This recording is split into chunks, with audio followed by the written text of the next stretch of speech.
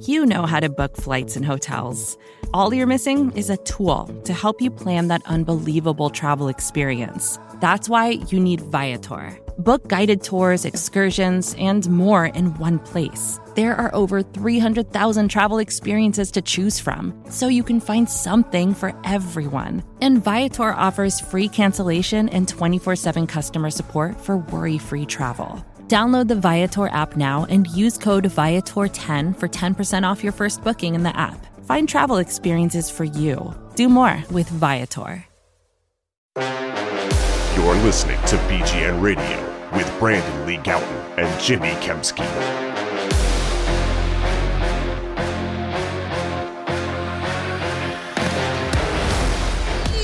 Yo! What's going on, everybody? This is BGN Radio, episode number 163. I'm Jimmy Kempski from PhillyVoice.com. Special guest this week is my dog, Charlie. I normally kick him out of my office here, but I forgot to do that. And if he starts barking at another dog walking by my window, my apologies in advance. With me, as always, he's tall, he's sexy, he's all Philly. Brandon Lee Gowton, how you know, buddy? Jimmy, I could not be more overjoyed because the Eagles' 2020 season finally, mercifully, is over. It's no more. It's done. Finito. As Pat Shermer would say, yes. Not without controversy, though, of course. Well, let's hold on. First of all, do you have anything to say about meat snacks before we continue forward? How did you guess, Jimmy? BGN Radio, obviously brought to you by Righteous Felon Craft Jerky. You know, you can eat the same meat snacks that the Eagles do, hopefully the improved Eagles in the future. Go to righteousfelon.com and use discount code BGN15 at checkout for 15% off orders. Jimmy, let's get into it. As I was saying, their Week 17 game was, of course, not without controversy. We haven't spoken about Tankgate, if you want to call it that, since the end of the regular season, but clearly the Eagles were tanking that game. I mean, I know they had aspirations of playing Nate Sudfeld at some point. They it was reported multiple different places. In fact, I think Peters even told Chris Collinsworth prior to the game that Nate Sudfeld was going to play at some point during that game. It was just the timing of it that I think really made a lot of people angry. And I understand it. Like, personally, I was very much on Team Tank. But I think the way that you do it is the way they did do it prior to the game, which is you hold out anyone that has any kind of injury at all. Don't, make that injury worse. Use it as an excuse to not play them at all, like they did with Miles Sanders, in my opinion, and like a number of other players. You don't want to get a guy like Carson Wentz hurt and then make him impossible to trade this offseason. So they were right in holding out as many players as they did. In fact, they had 10 guys inactive for that game, which is more than I've ever seen. And then in the game, the Washington football team was so bad that I looked at like the number of the Eagles starters as projected from like back in May, like the 11 on offense, 11 on defense, and only 7 of those guys actually played in this game. And the Washington football team still couldn't take care of business on their own really until the fourth quarter. Eagles are down 3, and they put Nate Sudfeld in at that point. So it was pretty clear, in my opinion, that like they were trying to lose that game. So while I'm all for tanking, I do think that you run the risk, and when you do that, of pissing off your own players. And I think certainly that did happen. What was your take on the whole tanking situation? Jimmy, could not care less in terms of like, just get it done. Get the loss. I said it was a must lose game. So like lose at all costs. That's what they did. Now, I think you can say that how it was handled in terms of, you see Miles Sanders coming out and saying that nobody liked when Jalen Hurts got pulled. And obviously Jeff McLean reported that coaches and players on the sideline were outraged is the term he used, outraged and shocked. So clearly I think there was some kind of communication issue here.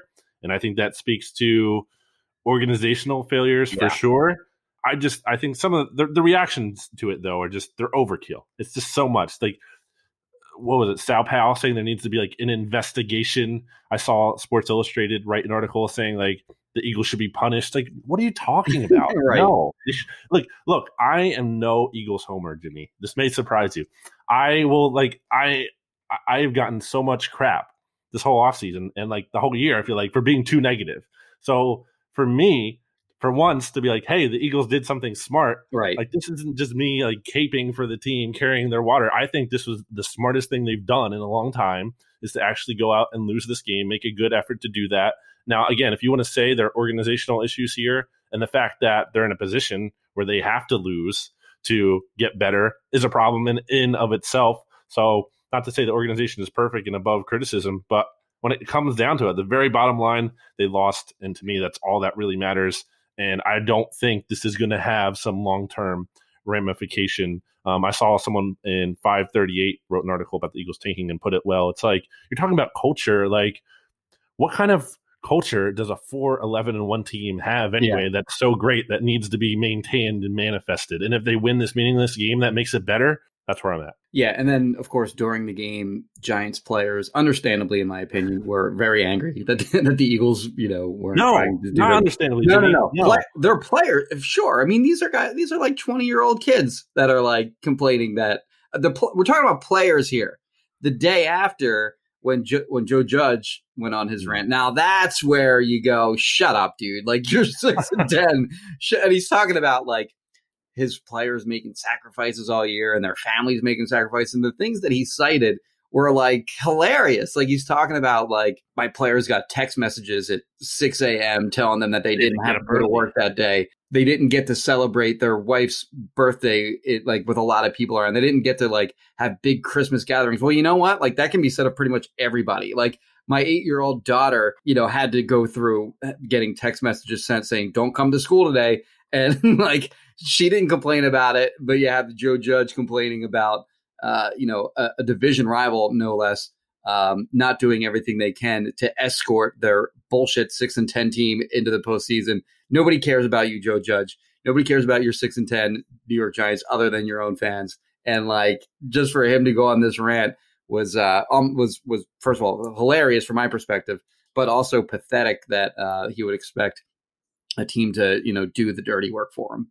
Yeah, if you want to make the playoffs, Giants, hey, maybe win more than 6 games. Right. Like, there's a thought, especially like this. It's so egregiously bad because, and what I love about maybe that whole rant the most from Joe Judge is he talks about like, we're going to play 60 minutes. You didn't play 60 minutes against the Eagles in week 7 when you were up 11 points and you should have sealed that game.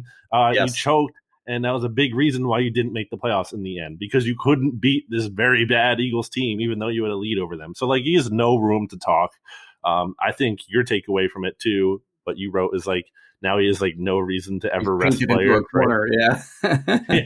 He's going to be called a hypocrite if he ever, like week 17, they have this crappy division wrapped up or something. They're locked into some kind of playoff seeding or something. He can't rest the starters now without being called a complete hypocrite. I think it's a very common take. So this isn't like new, but I'm saying it, but it's really true. Like, if that game isn't on national television, yes, no one cares. That's like 100% true. No one really cares. Maybe like a little bit of something, but like, just it's clearly nobody's watching that game. Nobody's watching that game at all. Exactly.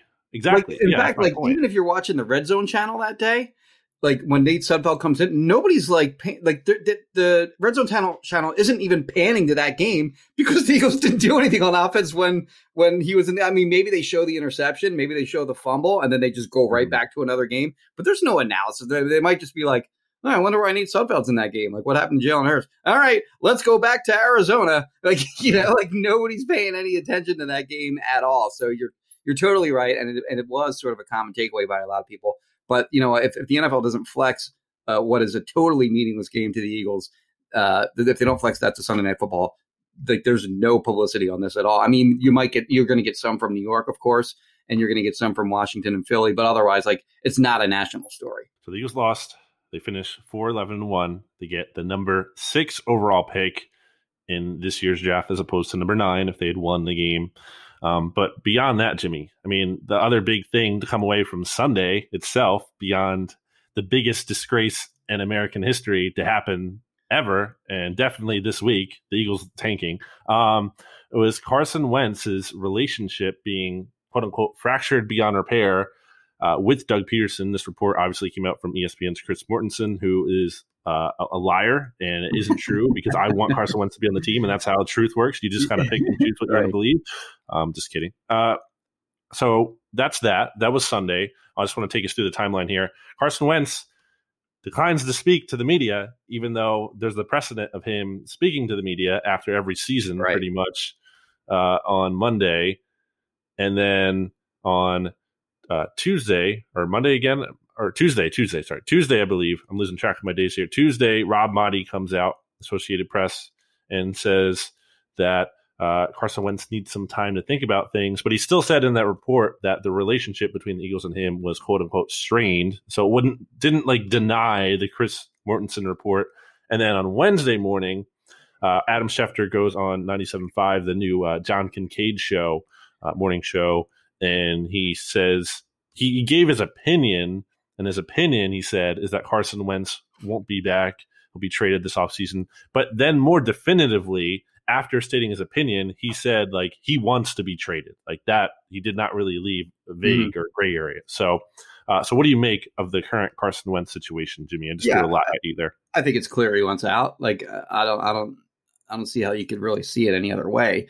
I think he wants out, and I think the Eagles are going to trade him. I can't believe that we're here. Like just this time last year, everyone was praising Carson Wentz for dragging, a lot of practice squad guys to the playoffs. Like the last quarter of the season, he legitimately played really well after sort of a down season. This year, obviously, was a total disaster from start to finish.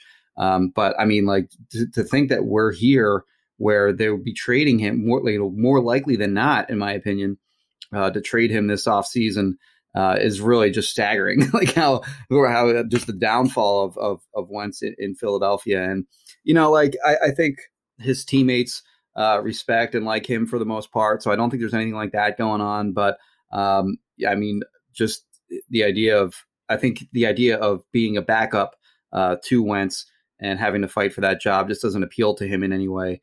And I think that he sees greener pastures more likely than not in Indianapolis than he sees in Philadelphia. And ultimately, I think a deal will get done between those two teams. I mean, how do you keep him if he wants to be out? Like, is that really tenable? Like when your quarterback, who's supposed to be like the leader of your team, $128 million, like I know he doesn't have the leverage in terms of like, what's he going to do? That's what we said, like just not show up, not make the millions of dollars, like leave all that money on the table. That doesn't seem realistic. But I mean, if you bring him back, it's not going to be a healthy environment. I think we know that.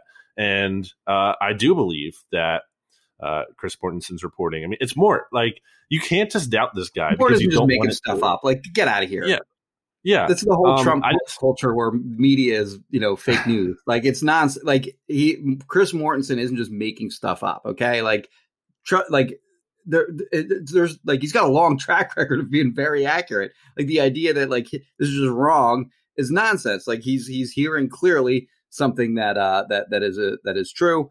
And in my opinion, and like, it's not, he's not just fabricating this out of nothing. And if he was, wouldn't Carson Wentz come out and say that wasn't true? Like for him not to speak on Monday, I saw so many people defending that, be like, oh, what would he have to gain anyway? Like, what are you talking about? Like he could distance himself from those rumors if they weren't true.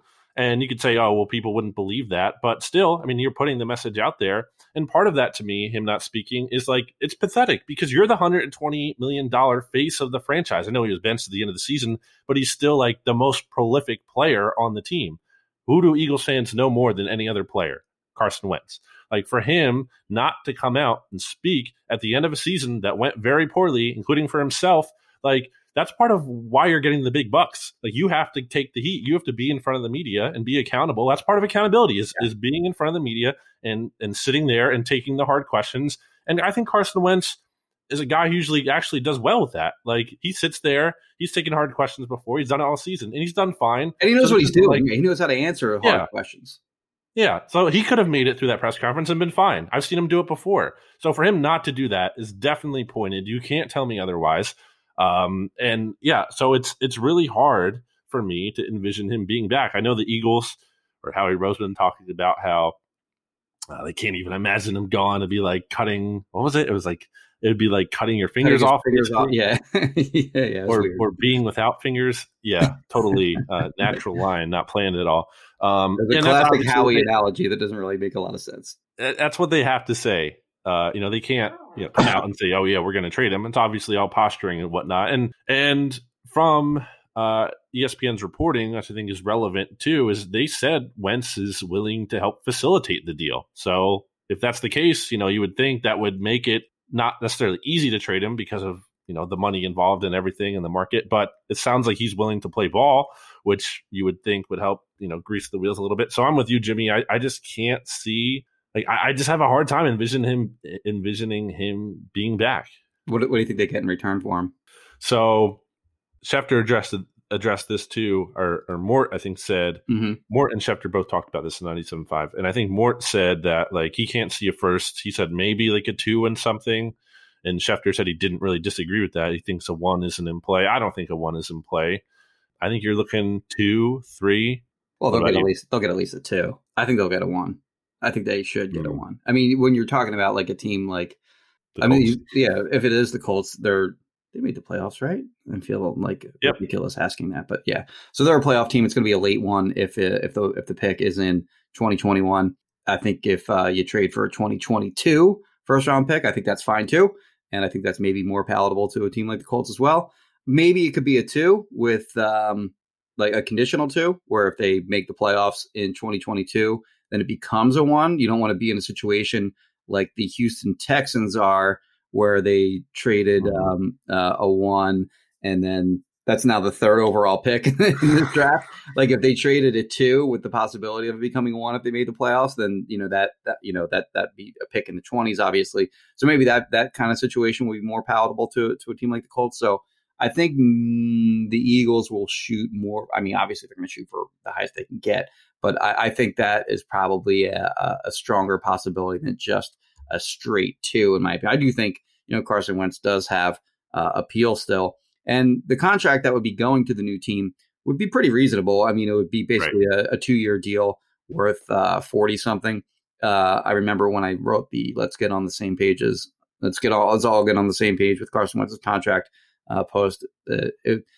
The contract the per year money would be, I think it was between 18th and 20th in the NFL. So it would be a reasonable contract to the new team. And I think that when you mentioned that he'd be willing to rework a deal or play ball or whatever, I think he meant that in terms of his new team, as opposed to helping out the Eagles in any way. We made fun of the Mike Tannenbaum scenario during the last podcast. He's not going to. I think that what he's there, because that was part of the report, was that he wasn't going to help the Eagles in any way. It was more for whatever potential new team. So the scenario that Mike Tannenbaum laid out was that the Wentz would write a check to the Eagles, which would lower their dead money hit if they were to trade him. And it doesn't seem like he's open to that necessarily. So I think, but what that will potentially do is it'll raise what the return will have to be in terms of draft pick compensation that the Eagles would receive from, whoever they get a deal done with. So I don't think 1 is totally out of the question, but it might have to come on a condition. And speaking of conditions, the last thing I want to say in Wentz is that, if this idea from Rob Maaddi out there that was put out there, that he's still considering what he wants to do. Well, first of all, nice that you're taking your time after signing a $128 million contract and making a commitment to the Eagles that you I'll see what I want to do here. And then number 2, it would seem that to me, when I read that, there has to be stipulations then, right? He's not just mulling it over and thinking do I want to stay? It's picking the leaves of a flower. Does she love me? Doesn't she not? Right. It's I would think he's thinking of stipulations, meaning and I think part of the reason why that report came out on ESPN on Sunday and why it's relevant to the report that came out on Saturday that Doug is going to be back is that I wonder if that's kind of Carson Wentz putting the pressure on the Eagles to hey, make a decision here. It's either me or Doug. And I think if Doug is coming back, I just have a hard time seeing how they're going to run everything back, right? Isn't that hard to envision? They're going to have this 4-11 one season, right, and they're going to run head coach, general manager, and quarterback all back. Really? That's going to happen? So yeah, I think Wentz is gone. We'll talk about that plenty more this offseason, and a couple more points on that in the podcast potentially later. But Jimmy, cap space. The Eagles are in bad cap shape, as we know, in terms of being $70 million over right now projected on overthecap.com, but they allegedly created some cap space. We don't know the exact machinations, but you wanted to talk about Malik Jackson and Alshon Jeffrey getting restructured while also them probably not being here. Yeah, it was funny. The way that report was put out, it was by Mike Garafolo of NFL Network, where his first tweet was that the Eagles restructured the contracts of those two players. And it was like, what? Like, huh? Wait, that can't be right. And then his subsequent tweet was that, well, they're still likely to not be on the team in 2021. And then Jason Fitzgerald of the aforementioned overthecap.com does a great job.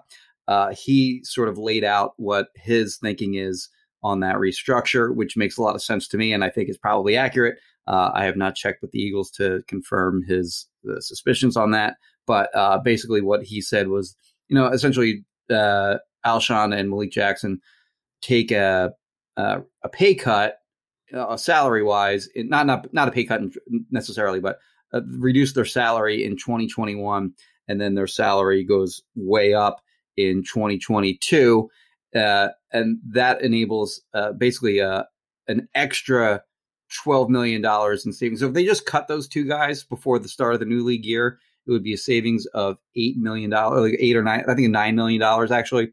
And by doing this, it would save an additional $12 million on the cap.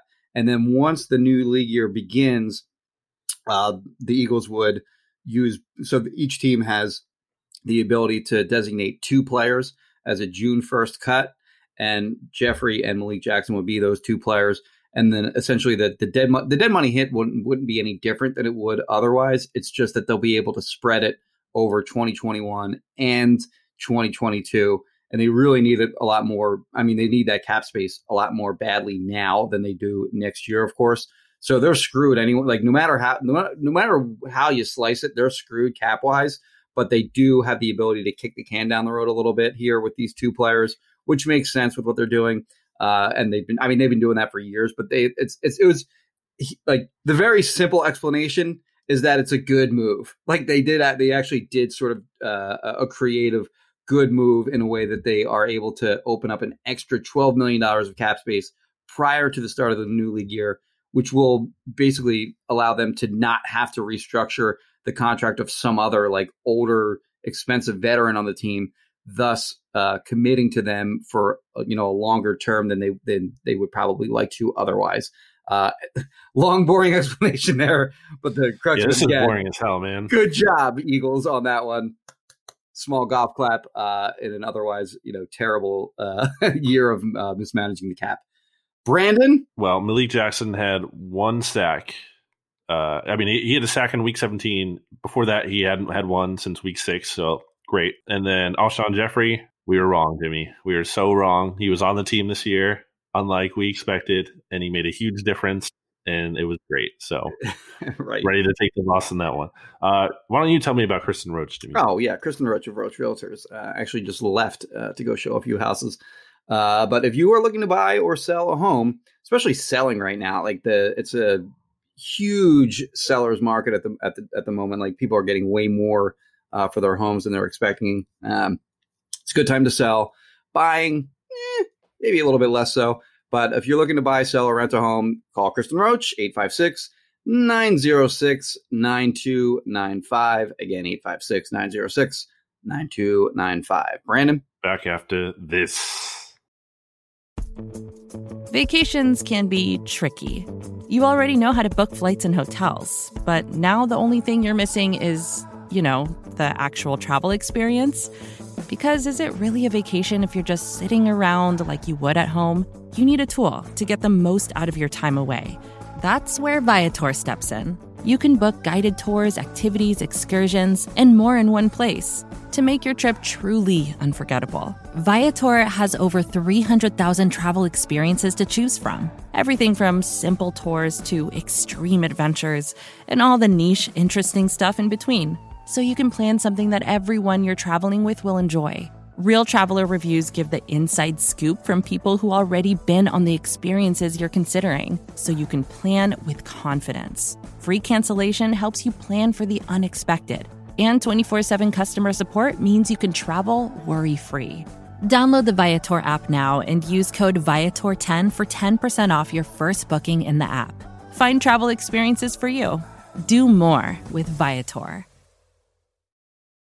Back here on BGN Radio, episode 163. Jimmy, it's time to get into the Howie Roseman section of this podcast because the Eagles general manager spoke for the first time as you close your door and you hold your headphones up to your ears. The heater clicked on and it was making noise, so I had to shut that down. Smooth move. So Howie, he talks finally for the first time since September? And I felt better after Howie spoke because he told me the Eagles have 35 wins in 3 years before this one. And he also used the quote, one bad moment at one point. Which moment was he talking about, by the way, on the one bad moment? Like, what's the one bad moment that he's referring to? I forget exactly. I thought it was kind of brought up in draft. I can't remember exactly. I don't have it off the top of my head here. But you're probably referring to JJ versus Metcalf? I can't remember. Rager versus Jefferson? Either any way you want to slice it. There's two right there, so it's more than we're already more than one. We're at more than one for sure. What were your takeaways from Howie, though? Well, that was the big one to me. Like, I'm tired of hearing 35 wins in the last 3 years. I mean, the Super Bowl year before this one, and he's including the playoffs in that too. So 16 of those wins come in 2017. I mean, we've talked at length about the 2018 and 2019 seasons where they got into the playoffs in 2018 because, I mean, at one point during the season, they were 5-7 that year. Like, they were coming off that horrible loss in Miami. Oh, no, I'm sorry. That was last year. The 2018 season, excuse me. Saints. Yeah, no, that's right. They were 5-7 coming off that horrible Miami loss. And then, Carson Wentz drags the practice squad guys to the playoffs, as we mentioned earlier, against 4 really bad divisional opponents. And the only team that was like decent in the NFCs that year was Dallas. And of course, they got them on a week in which Dak Prescott's shoulder was all messed up and clearly didn't look like himself in that game. So, they sweep those last 4 games and they only get in because the Vikings lose to the Bears in that game. And the Eagles backdoor their way into the wild card. 2019, of course. Actually, I know I just screwed that up again. 2019 was when they sort of they won those last 4 games and they get into the playoffs. They only get in because the NFC East was terrible. They get in both years with 9-7 records. They do win one playoff game in Chicago in 2018. They are a quick exit in 2019 after losing to the Seahawks after the cheap shot by Jadeveon Clowney. But let's not pretend like those 2 seasons were good. Like, if you look at their DVOA, those seasons, I think it was 16th in 2018. I think they were like 13th in 2019. In 2019, like, their offense couldn't have possibly been more boring. Like, it was just station to station, like, just boring. Like, that they were able to somehow put together these, like, actually consistently be able to put together these really long drives, but they had no ability to put to put easy points on the board in the form of like big plays. And then 2020, of course, was one of the worst seasons in Eagles history. So the idea that like they're what Howie Roseman and the Eagles are trying to do is they're trying to lump 2019 and 2018 in with 2017 because they know that, quote unquote, we won the Super Bowl. Like, that's run its course. Like, nobody cares about that anymore. Like, that was great. And it was one of the best moments in Philadelphia sports history, but that's gone. Like, you can't use that as a crutch anymore. And what they're trying to do is elongate the period of successful football from 2017 to 2019, when in reality, like, they had a chance. They were set up to be a contender, year in and year out for a long time after that Super Bowl win. And what we have seen since is they have gotten progressively worse each year as they've gone along. Yeah, it's opportunity cost. It's not just like, hey, we did this thing, that's good. It's like, well, you had the opportunity to do more and you didn't, so you should be held to that standard. And I think these things that are being said, also should mention, well, is it 25 yards away from going back to the right. NFC Championship? Well, he said 15, but they weren't even. I think they were at the 27-yard line on that. They're the 27-yard line. And it went through Jeffrey's hands at around. It was a short pass. It was, went through his hands at the 20, landed in Marshawn Lattimore's hands.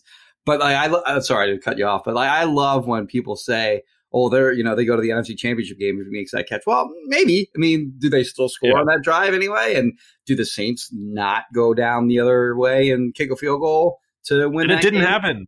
But also, like, he dropped the ball because he's not that great of a receiver. Like, he had drops all year, and the Eagles receivers in general weren't good, which is a roster flaw. So, like, they didn't like. The reality is they didn't make the plays that they had to make. So, like, the idea that, like, they should have been in the NFC Championship game is nonsense. I always equate that to, at least like with the Sixers, like when Kawhi Leonard had like the quadruple bounce that went through. At least that was a player on the other team that made made an incredible play.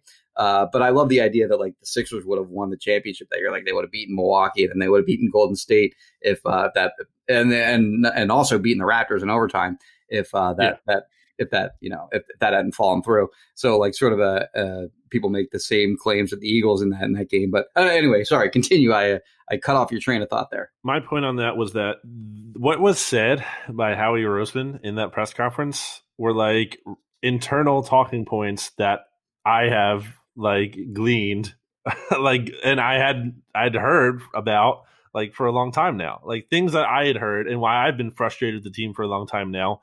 And reasons why I've been saying they've been delusional is exactly everything he said. It's like those same points. Like, he said those same things that have had me so frustrated with this team and how delusional they've been and how they're basically just lying to themselves or gaslighting like the fans. I mean, just like forget about the 35 wins thing for a second and just go with feeling. Like, think about how these Eagles seasons have felt since the Super Bowl win. Like, okay, there was a nice little run at the end of 2018. Sure, think about the Texans game. That was really fun, when Foles came in. But like, a lot of that season was like miserable. It wasn't like really enjoyable. Where are the like lasting enjoyable moments for the Eagles since 2018 where you really felt like, oh, this is actually a Super Bowl team? Like, for like more than like, a week or two, like there hasn't been that kind of sustained success where you're like, oh, this team there's hope for this team. It's been like miserable for the most part ever since the Super Bowl win. I mean, again, like that game felt good. Sorry to cut you off. Like, that game felt good. Like when they went up 14-0, I think it was, against the Saints early in that game. It was like, oh my God, they're going to win this game. And then they didn't. Sure. but other than those two moments during that season, there really wasn't a lot to look for. Like, even heading into that Saints game, like, I think the perception among everybody was that they were going to get blown out because they had gotten beaten so badly by them during the regular season. And of course, this time they were heading in there with Foles instead of, Wentz or whatever. But yeah, I'm with you completely. How the season felt is really a good way of looking at it, because you never felt good about that team really at all during that season. And certainly you didn't feel good about that team at all until like they won those last 4 games, which again were sort of a false positive. But you didn't feel good about that team at all during the 2019 season. And you've highlighted it as well with just the quarterbacks they've beaten in that stretch. It's like a lot of them they're like backups and guys who like aren't in the league or like Daniel Jones. Like, yeah, it's like a bunch of nobodies. So like, don't sell me on things that have actually been better. And like, we're ungrateful. Like, as a fan base, like fans are ungrateful. They don't have the perspective. Like bullshit, man. That's bullshit. So I thought that was pretty pathetic to kind of trot out that message, and it speaks to the hubris of this organization that I've been complaining about for a long time. So that brings me to my next point here, Jimmy, which, I mean, it's kind of crazy, again, that the Eagles went 4-11-1 this year, and they have like no hope for the future, or limited hope for the future, I would say. Certainly not reason to feel like just totally optimistic. And they're running it back with Howie Roseman and Doug Peterson, which is kind of funny when you think about it. So my attempt to make sense of this, Jimmy, I've been thinking about this, and I kind of spoke on this last week. Remember when we were kind of talking about, like, we ran through, is Howie going to be back? Is Doug going to be back? And I kind of reached the point where I was like, what if they kind of have to be back? Because they're like, it's not a good situation to come into. These aren't attractive jobs for new GM candidates and new head coach candidates. So I think I'm of two minds. I think I'm going to write an article about this for BGN. I have two possible things I see. So one is that Jeffrey Lurie really is like delusional, and he's buying into this BS messaging that Howie Roseman is throwing out there, and he actually believes that Doug Peterson and Howie Roseman are the guys to get this team back on track. That's number one, or number two, and this crystallized more as I was kind of thinking about it last week, and then I talked to Noah Becker, good friend of the podcast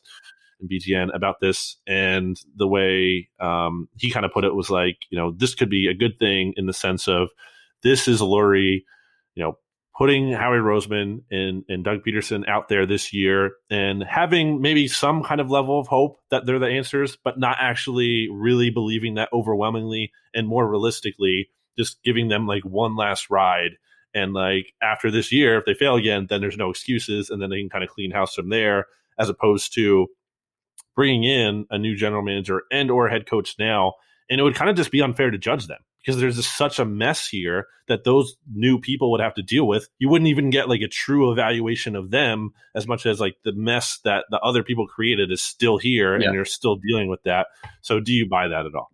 Yeah, I can see that a little bit. Like if you want to take it a step further, I think I think it was Derek Sarley came up with this analogy, where like make them smoke the whole pack.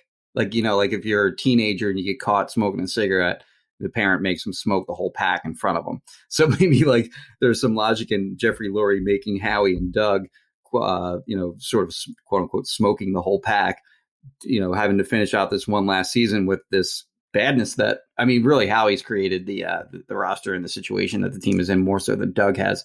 But, you make them sort of not make them, but you allow them to have this one last season with the likelihood that they will fail.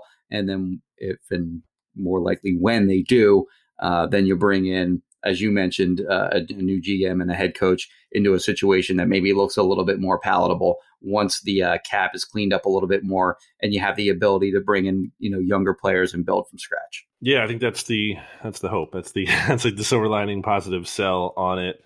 We'll see, how it goes this year with it running it back and everything. I think it's again hard to have that optimism. And I also kind of wonder, like how much more damage potentially could be done this offseason. I mean, maybe not a ton in the sense of they've already like spent all this cap space, and it's not like they have a ton more to spend. But I just wonder. It's true. Like really, it's hard to mess it up more than it is. It's hard to get worse off in the future than they already are. I mean, I guess in theory, you could just Howie could go on like a restructure spree in which they really commit to a lot of older players for the foreseeable future, like longer than they already are committed to these guys. But I think, ideally you'd have an owner that would recognize what's happening there, would not allow that to happen. Jimmy, Righteous Felon Craft Jerky is brought to you by BGN Radio, and BGN Radio is brought to you by Righteous Felon Craft Jerky. It works both ways. I don't know if that's true, but anyway, they sponsor us. The meat snacks that fuel your Philadelphia Eagles. That's right. Righteous Felon Jerky and snack sticks are served at the Eagles NovaCare Complex Fueling Station, where players get their pre and post workout protein fix. If it's good enough for the Eagles, who aren't very good, it's got to be good enough for you too.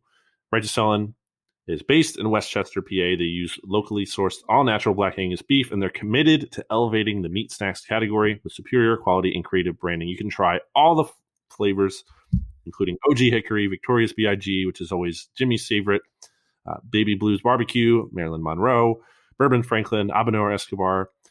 There's so many more. Go to righteousfelon.com and use discount code BGN15 at checkout for 15% off. There's no limit on how many times you can use that discount code. So, it's a new year. You're watching the playoffs. You want some snacks that you can eat. You can do that by going to righteousfelon.com and using discount code BGN15. Jimmy? Back after this. Support for this show comes from Atlassian. Atlassian software like Jira, Confluence, and Loom help power global collaboration for all teams so they can accomplish everything that's impossible alone. Because individually we're great, but together we're so much better.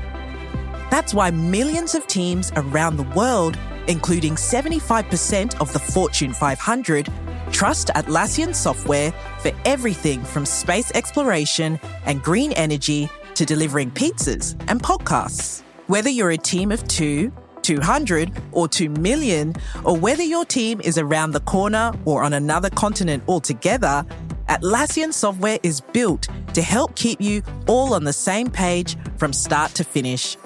That way, every one of your teams, from engineering and IT to marketing, HR, and legal, can stay connected and move together as one towards shared company-wide goals. Learn how to unleash the potential of your team at Atlassian.com. That's ATLASSIAN.com. Atlassian. Back here for our final segment on episode BGN Radio. On BGN Radio episode 163. It's the first off-season edition of BGN Radio, so that's fun. Jimmy, we talked about the quarterback, we talked about the GM, the head coach. Now it's time to talk about the coaching staff changes that are already underway and got started, a little bit surprisingly, with Jim Schwartz. It was on game day, right? Was that on Sunday? Saturday. Okay. I knew because I was taking a walk. I thought it'd be, all right, Saturday before this meeting right. Week 13 game, nothing's going on. And sure enough, Jim Schwartz is not going to be back. He's going to let his contract is going to expire. I'm not going to say he's going to let it expire. The framing is that he wants to take a year off and potentially retire or whatever. So first of all, thoughts on the Jim Schwartz era, and then potential replacements. I think the Jim Schwartz era in Philadelphia is underappreciated. I think that he is more. I think he's been a good defensive coordinator for this team for the last 5 years. There are certainly things to nitpick about the way he calls games. Like, I know that a lot of people don't like the soft coverages. I know that people think that, valid to some degree, that his defensive philosophy is oversimplified. And I get all that. But when you just look at his results, they're very good. I mean, across the board. And they won a Super Bowl with him. Obviously, they didn't play well in the Super Bowl itself, but he was certainly a big part in getting them there. I thought they had a great game plan against the Falcons. Remember at the end of that game, like Rodney McLeod was calling out the play that, ended up causing Matt Ryan to have to roll to his right, throw up sort of a prayer to Julio Jones that they almost got, but didn't, because the Eagles did recognize what was going on there. Doesn't get enough credit for that. Doesn't get enough credit, I think, for the way that they completely shut down the Vikings in the NFC Championship game. So, I mean, he was a big part of their Super Bowl season and their success over the last 5 years. So, yeah, it'll be interesting to see who takes his place.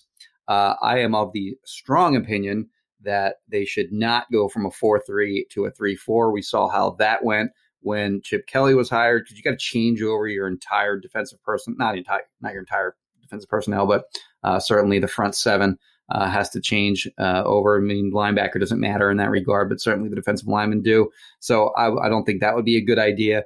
But back to Schwartz, I do think that he did a good job over the last 5 years. And I wonder, I know a lot of people think the grass is greener on the other side. We'll see. I mean, we'll see on that. But I think he did a lot with oftentimes little in terms of personnel on the defensive side of the ball. And I think there's a chance that he will be missed. I would say at worst, Jim Schwartz is a cromulent NFL defensive coordinator. At worst. Of course, yeah. I think at best, he's a good one. Yeah. I went back and looked at the rankings in terms of DVOA and what the Eagles ranked in defense spending, and then their rank in health. Okay. And basically, the gist of this, I won't read the numbers here, but the gist of this for you, the podcast listener, is the Eagles' defense and DVOA always outperformed where the team ranked in defensive spending. Always. They always finished higher.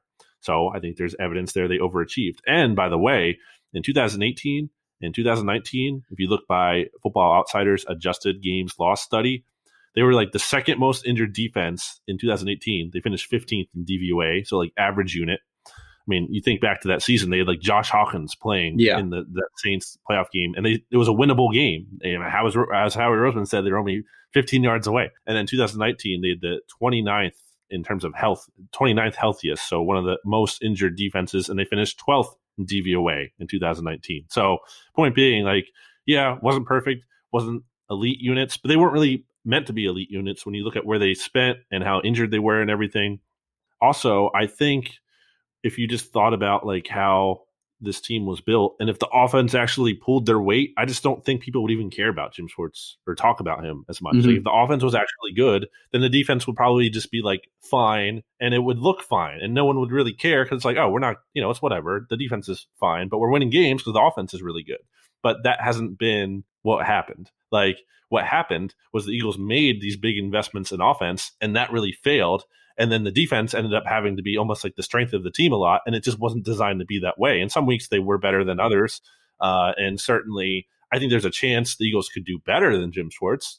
I'm not saying that's guaranteed to happen, but I'm saying like you could get an elite defensive coordinator, and I think that's on the table. I think he will be missed more likely than not, because I also think they could do a lot worse. And as far as potential replacements go, I really think Matt Burke, has a good chance to be his replacement, who the Eagles brought in a couple seasons ago as they made up a position for him, like a special defensive assistant, basically, with Schwartz. And then, they promoted him last year, even though he had never been a defensive line coach in his career, to defensive line coach, and added like run game coordinator to his title, which seemed like another signal that like he's going to get, maybe more than traditional responsibility. And honestly, just listening to Matt Burke speak, have you been on his calls, Jimmy? His press conferences, yes. Whenever he's spoken, he seems like a very like smart, like well-spoken guy. I could see him impressing in the interviews. I'm assuming he's at least going to get an interview. That's also a way to maybe kind of keep things intact in terms of like, Schwartz isn't going to be back, but we can still keep a lot of what he does and kind of hopefully keep kind of his impact. So what do you think about that? I think that'll be a very disappointing outcome to a lot of the fans. I think they'll probably want to see somebody from the outside come in. I have to admit, I haven't really dug into, potential replacements as the defensive coordinator, but I just want to go back to something you're talking about, like Jim Schwartz this year. If you just look at their 4 wins, like the defense was responsible for at a minimum 3 of them. Cowboys game, surely it was the defense. Saints game, defense more than offense for sure. 49ers game, absolutely more the defense than the offense. Even the tie against the Bengals, like if the defense didn't play reasonably well in that game, like they would have lost that game too. And then like they put them in position to win other games, like both Washington games. I think the defense played well enough. The Browns game in Cleveland, the Seahawks game at home, I think the defense played well in those games. So like it wasn't the defense that really like torpedoed this season. I mean, certainly the offense played way, way worse than the defense did. And you're right. Like if the offense had just played okay, they win the division, and the defense doesn't look as bad as maybe it was perceived. So we'll see how it goes with Schwartz. Offensive changes, Jimmy. Yes. That's the latest news. We're recording this January 7th at 11:23 a.m. is the time I'm looking at it right now. So I purposely put that out there in case something happens right after right. we're done, of course, which will probably happen. But so Rich Gangarello, Eagles senior offensive assistant, who they brought in last year, who had been the offensive coordinator with the Broncos for just 1 year, basically wasn't brought in under the premise that he's like the new offensive coordinator, because the Eagles didn't hire a real offensive coordinator, obviously, last year. But he was kind of like the big ticket item as in terms of like a new guy that was being brought in. So he's gone. The Eagles are not renewing his contract. And then Marty Mornhinweg, who the Eagles also brought back last year as a senior offensive consultant. Those guys aren't going to be back. And Jeff McLean kind of put out there that the Eagles are expected to hire a real offensive coordinator this year. And he also put out that, and I think this is interesting, and we should get into this, that Press Taylor isn't necessarily certain to be back. And kind of Press Taylor had kind of become the de facto offensive coordinator last year when he had passing game coordinator added to his title. Jimmy, I remember talking about all these changes, and my big fear with them, and a lot of people, I guess, thought this was that like there are too many cooks in the kitchen. And I think there's a case to be made that certainly ended up being true. Yeah. So I'm taking these changes so far as a good thing, that the Eagles are kind of trying to get away from that needlessly convoluted structure that they had there. But I think the interesting questions here, and I guess this is where I'll toss this to you, is like, who's going to call the plays? Because they looked for an offensive coordinator last year, and there was thought that they couldn't get one because Doug was calling the plays. So is Doug still going to be calling the plays? And then will Doug actually get to pick who he's hiring instead of having coaching hires forced on him, kind of like he did last year? Right. And then what happens with Press Taylor? Because like Carson Wentz is very close to Press Taylor. if Press Taylor is demoted or going to get like not even be with the organization anymore, I think that's kind of relevant. Okay, so number one, I'll start with who actually is making these decisions.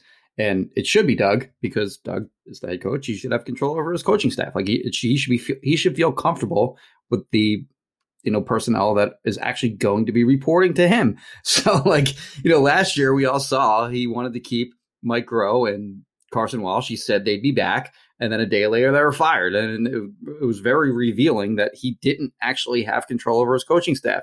So I think it'll come out eventually this offseason whether that has changed this year or not. So who knows, who decided that Rich Scangarello and Marty Mornhinweg had to go. If it's Doug, then I think that's a step in the right direction. If it was somebody else, then I do not. So, but you're right. Like I'm with you in the sense that I thought it was right, first of all, that they did move on from Groh. I didn't think Groh was good. And I think that it was, kind of like, even though I think that Doug should have control over his coaching staff. At the same time, I think that it's not maybe the worst thing that he was overruled, because I don't think Groh was bringing enough to the table. The result was right, but the process was wrong, is what you're saying. And then, well, the process wasn't great in the sense that I didn't like what they did in terms of bringing in this mishmash of offensive minds in Scangarello, Mornhinweg, Andrew Briner. Sort of elevating Press Taylor from just quarterbacks coach to passing game coordinator. All that was nonsense to me. And I think that hiring like a legit offensive coordinator this year is the correct path going forward. So I'm fine with that. As far as Press Taylor's future, I did think that was an interesting caveat that McClain added into his tweet. And first of all, do you read into anything along the lines of Carson Wentz if Press Taylor isn't back? Because are they sort of like a package deal? So would Press only stay if Carson Wentz was going to be back? Because as you like to point out during the season, those two are boys. I'll let you get to that in a second. Just as far as the calling plays aspect, I don't think Doug wants to give that up. I think Doug loves calling plays and only sort of gave over those responsibilities little by little, just here and there to Press Taylor this season. But I think he loves calling plays and will absolutely getting back to do that. But as far as Press Taylor and Wentz being a package deal, I know that that's sort of like a gripe of yours that Wentz sort of had a buddy as a quarterback's coach, as a guy that, as opposed to a guy that, could kind of get in his ass when it was necessary.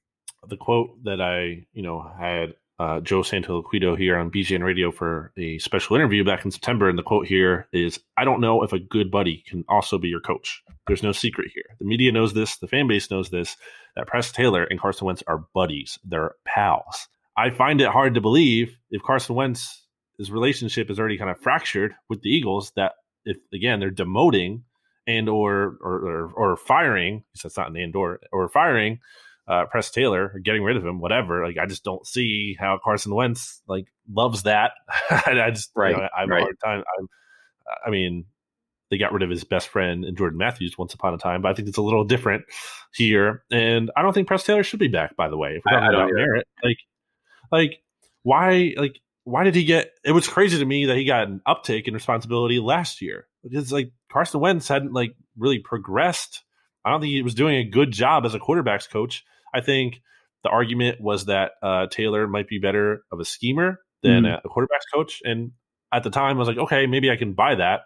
Although, coming off of this year, it's hard to really say that that's, that he's this invaluable piece that they can't get rid of him. So I don't think Taylor should be back. And I think that's a signal. I mean, it's early. The Eagles obviously have time to make a decision on Wentz, but I think if Press Taylor's not going to be back, I think that's kind of a signal that things aren't necessarily going in Wentz's favor, especially if Doug is going to be back too, and he still has the play calling and everything.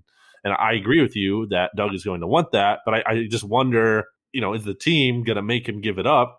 And because how are they going to hire a new offensive coordinator? Yeah, how are they going to attract someone? Mm-hmm. Because that was the big issue last year, and why they ultimately couldn't is because they couldn't get a guy like a Graham Harrell who they really wanted, because he wasn't going to leave USC if he wasn't going to be calling plays. So I kind of wonder, how that's going to work.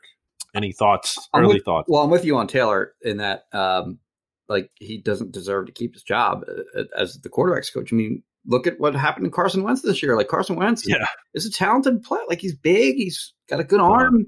He's, reasonably smart, as we've seen. Like he can run a little bit. And for him to be the worst statistical quarterback in the NFL, he wasn't helped in any, like there's no way that you can like look at his coach and think, well, that guy did a good job. So like, I think they do have to move on from him, at least in that role. And then if he's not in that role, where else are you going to, what other role would he have like on the team? So I do think Press Taylor will be the next one, maybe not the next one to go, but I don't think he's going to keep his job this offseason. Yeah, I think it'll be interesting. It's kind of even too hard, I feel like, to get into the candidate. Like, it's hard to get into like who could be the offensive coordinator, because we don't know those questions yet in terms of, are they going to play calling? So we'll see. Jimmy, anything else on the Eagles before we get into some playoff talk? I think we're done with the Eagles for today. Yeah, I think I'm done with the Eagles for. Let's talk about some good teams. So I wanted to get into two questions here. Yes, the NFL playoffs starting this weekend. Okay, so first of all, which team do you think will win the Super Bowl? Mm-hmm. Who's your pre-playoff Super Bowl pick? But I also want to include in here, which team are you rooting for the most, or like should Eagles fans be rooting for the most, if you want to lump those together? Yeah, so my pick is chalk. I'm just going to take the Chiefs because they're very clearly the best team in the NFL. I think the AFC is good, so they have a harder road to get to the Super Bowl than, say, the Packers, for example. But I do think they'll get it done, and then once they do, they're going to be way better than whoever they have to play in the NFC. So that's the team you think. What about the team you're rooting for? So the team I'm rooting for, like normally it would be Kansas City. Actually, when I was growing up, the Chiefs were sort of like my AFC team because I was a big Christian Okoye fan. So I've sort of always, had a soft spot in my heart for the Chiefs.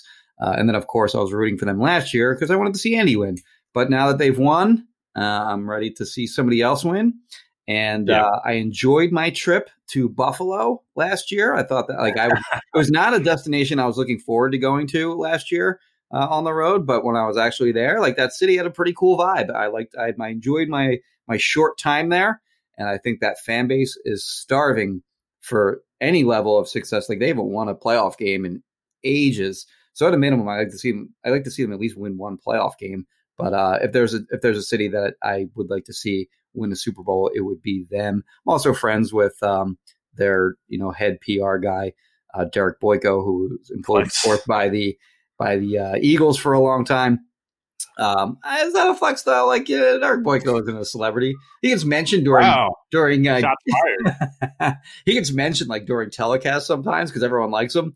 So I would like to see them win for him as well. But they're just a team it's a city that deserves it, and it's a fun team to watch. By the way, like I love Stephon Diggs.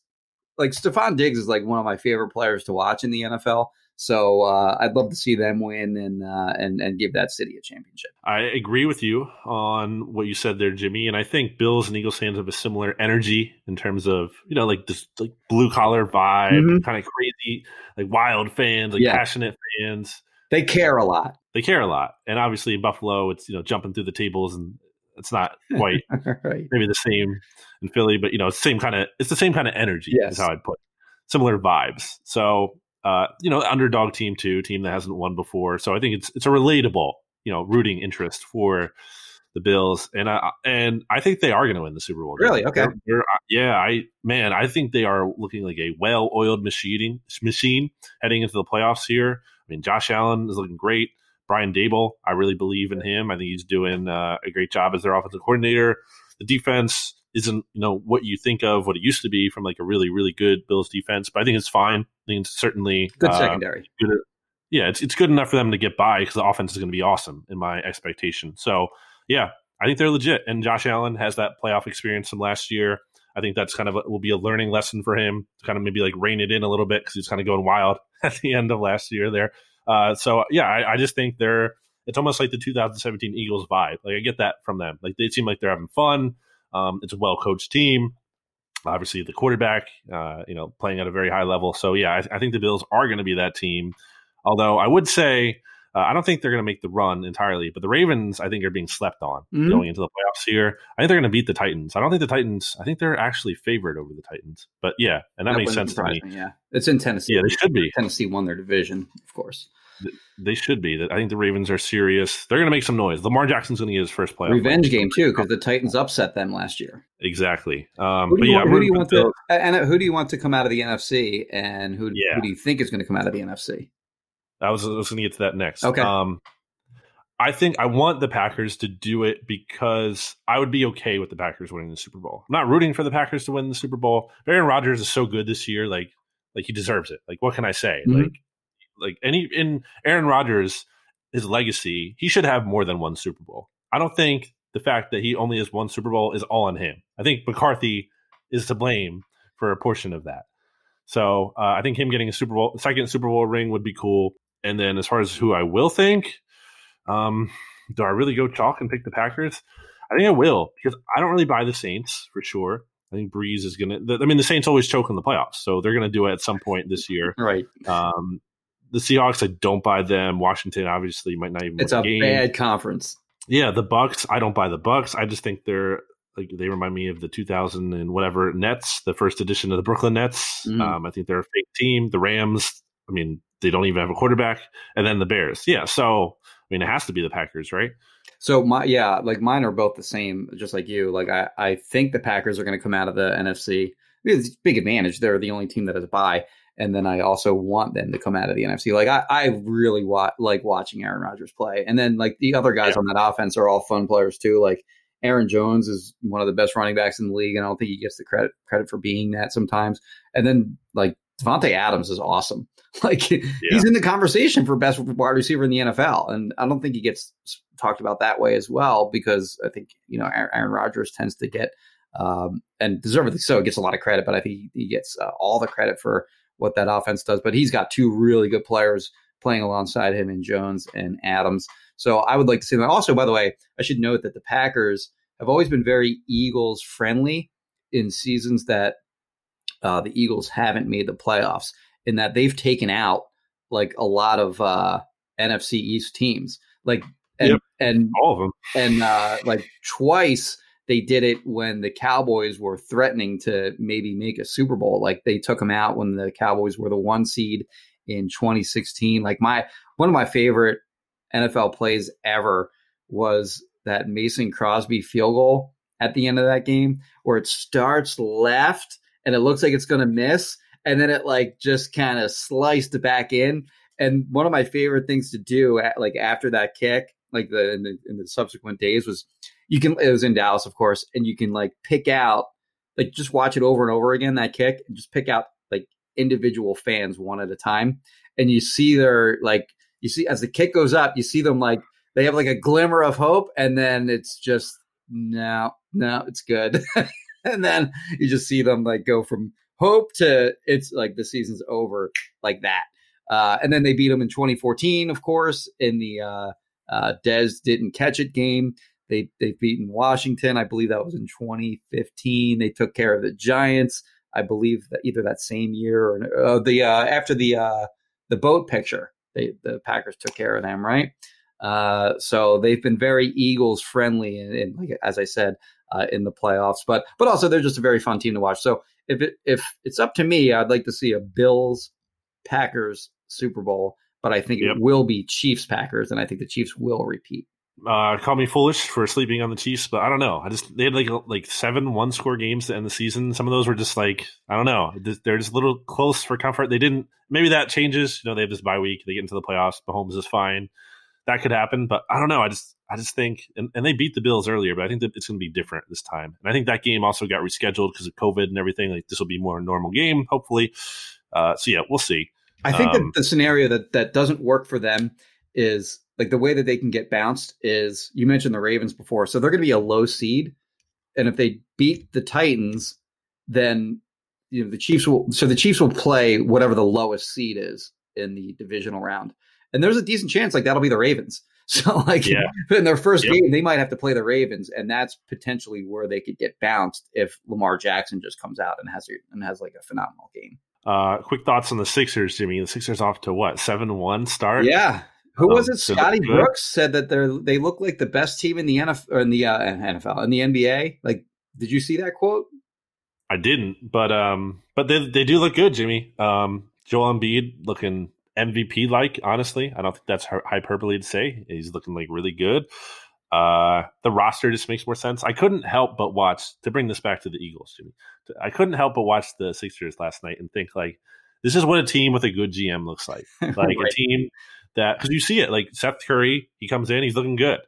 Danny Green, like, he's not amazing, but like a valuable player, a guy who had shooting and defense. Tyrese Maxey, hey, a first-round draft pick who actually looks good. That's cool. That's nice. Right. A young player can actually play and look like show talent. And I think that's a big difference. Now people will say too, oh, well, it's Doc Rivers too. I think Doc Rivers is, contributing, is doing fine. I mean, look at what it said. They added new players that made the team better. That's not just the coach. So it'd be nice if the Eagles could do that one day, kind of, get some good players on the team. I'll make a Sixers-Eagles parallel too. And I think you mentioned this on a previous podcast. Like the Sixers, like there was really no reason to feel great about this, to feel good about the Sixers at all. Yep. Till they hired Daryl Morey. And then once they hired him, it was like, all right, well, I'm back in. I'll pay exactly. Again. And if the Eagles had moved, like if they moved on from Howie Roseman and hired a new GM, like people would be back in. Like they'd be full on, like invested in this team again. And I wonder if like Jeffrey Lurie considered that at all. I mean, the reports are that like it didn't even occur to him to fire Howie Roseman. But I wonder if like that thought crossed his mind, that like it would be an instantaneous, like bringing a lot of fans back in and having them, have renewed interest in the team if he had made that change. I doubt it, but it is something that it's a fun parallel to think about. Hopefully next year when they feel like they have the confidence to actually attract a good GM, maybe, and maybe there's one on the market who really makes sense to go after. So that does it, I guess, for this episode of BGN Radio. If you're still listening, hopefully you are. Hashtag BGN Radio still listening. If you made it this far into the episode, a really nice hashtag there. Jimmy, any final thoughts? I'll tell you what, if you first person I see with BGN still listening, BGN Radio still listening. BGN Radio still listening. I'm trying to think of something else. You know what? I got a. Jimmy's looking around. We get these little knickknacks every game, like they leave them at like our place in the press box. What did we get last week? Sponsored. What's that? They're like sponsored. It's like, usually it's a sponsor. This week it was Verizon, a wireless charger. I'm using mine right now. I'll tell you what, I'll send you my Verizon wireless charger. Oh, it's great. I'm using it right now. I didn't have one before. I'm like, hey, this is pretty cool. I can charge my phone. Maybe I kind of want one. Maybe I kind of want mine now. I'll the first one to have that hashtag. I'll send you my Verizon wireless charger. Okay. That's an awesome prize. Yeah. All right, Jimmy. We'll be back in the future, depending the Eagles make big news or what. If not, well, at the very latest, we'll be back sometime next week. So make sure you rate, review, subscribe. Don't miss any episodes. We haven't had a review in iTunes in a while, Apple Podcasts, all the way back in December. So let's get some reviews in there too, especially because Jimmy's giving away a prize. Right. So go do that and follow me on Twitter at Brandon Gowton. Follow Jimmy Kempski on Twitter at Jimmy Kempski. Go check out righttoselling.com. Use discount code BGN15. Anything else, Jimmy? Yeah. So I'll tell you what, I'll give it another prize. I have a I have my USB thing. Here it is. Your USB. I have an Eagles USB. What is that called? USB drive. Yeah, I have a flash drive. It's got an Eagles logo on it. It's silver metal. It's nice. I'll send that. How many gigs does it say on it? How many gigs it is? If not, it's okay. I don't think it does. No. Okay. But it's a USB drive. I will send that. We'll pick if you leave a review on iTunes, I will. We'll pick one at random, and I'll send that out to you. Okay, so some prizes for you this week if you're still listening. If you made it all the way to the end, that's why you should always listen to the end of BGN Radio. Free nickname. And we'll talk to you next time. Bye, everybody. BGN. The Current podcast is back with an exciting new season featuring marketing executives from the world's most influential brands. Tune in to hear what's driving conversation in the fast-moving world of digital advertising with unique insights from brands as diverse as Hilton, Instacart, Moderna, Major League Soccer, and more.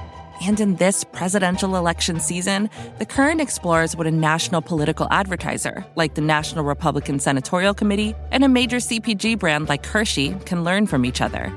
Listen in and subscribe to The Current at thecurrent.com or wherever you get your podcasts. Support for this show comes from Fundrise. Buy low, sell high. It's easy to say, hard to do.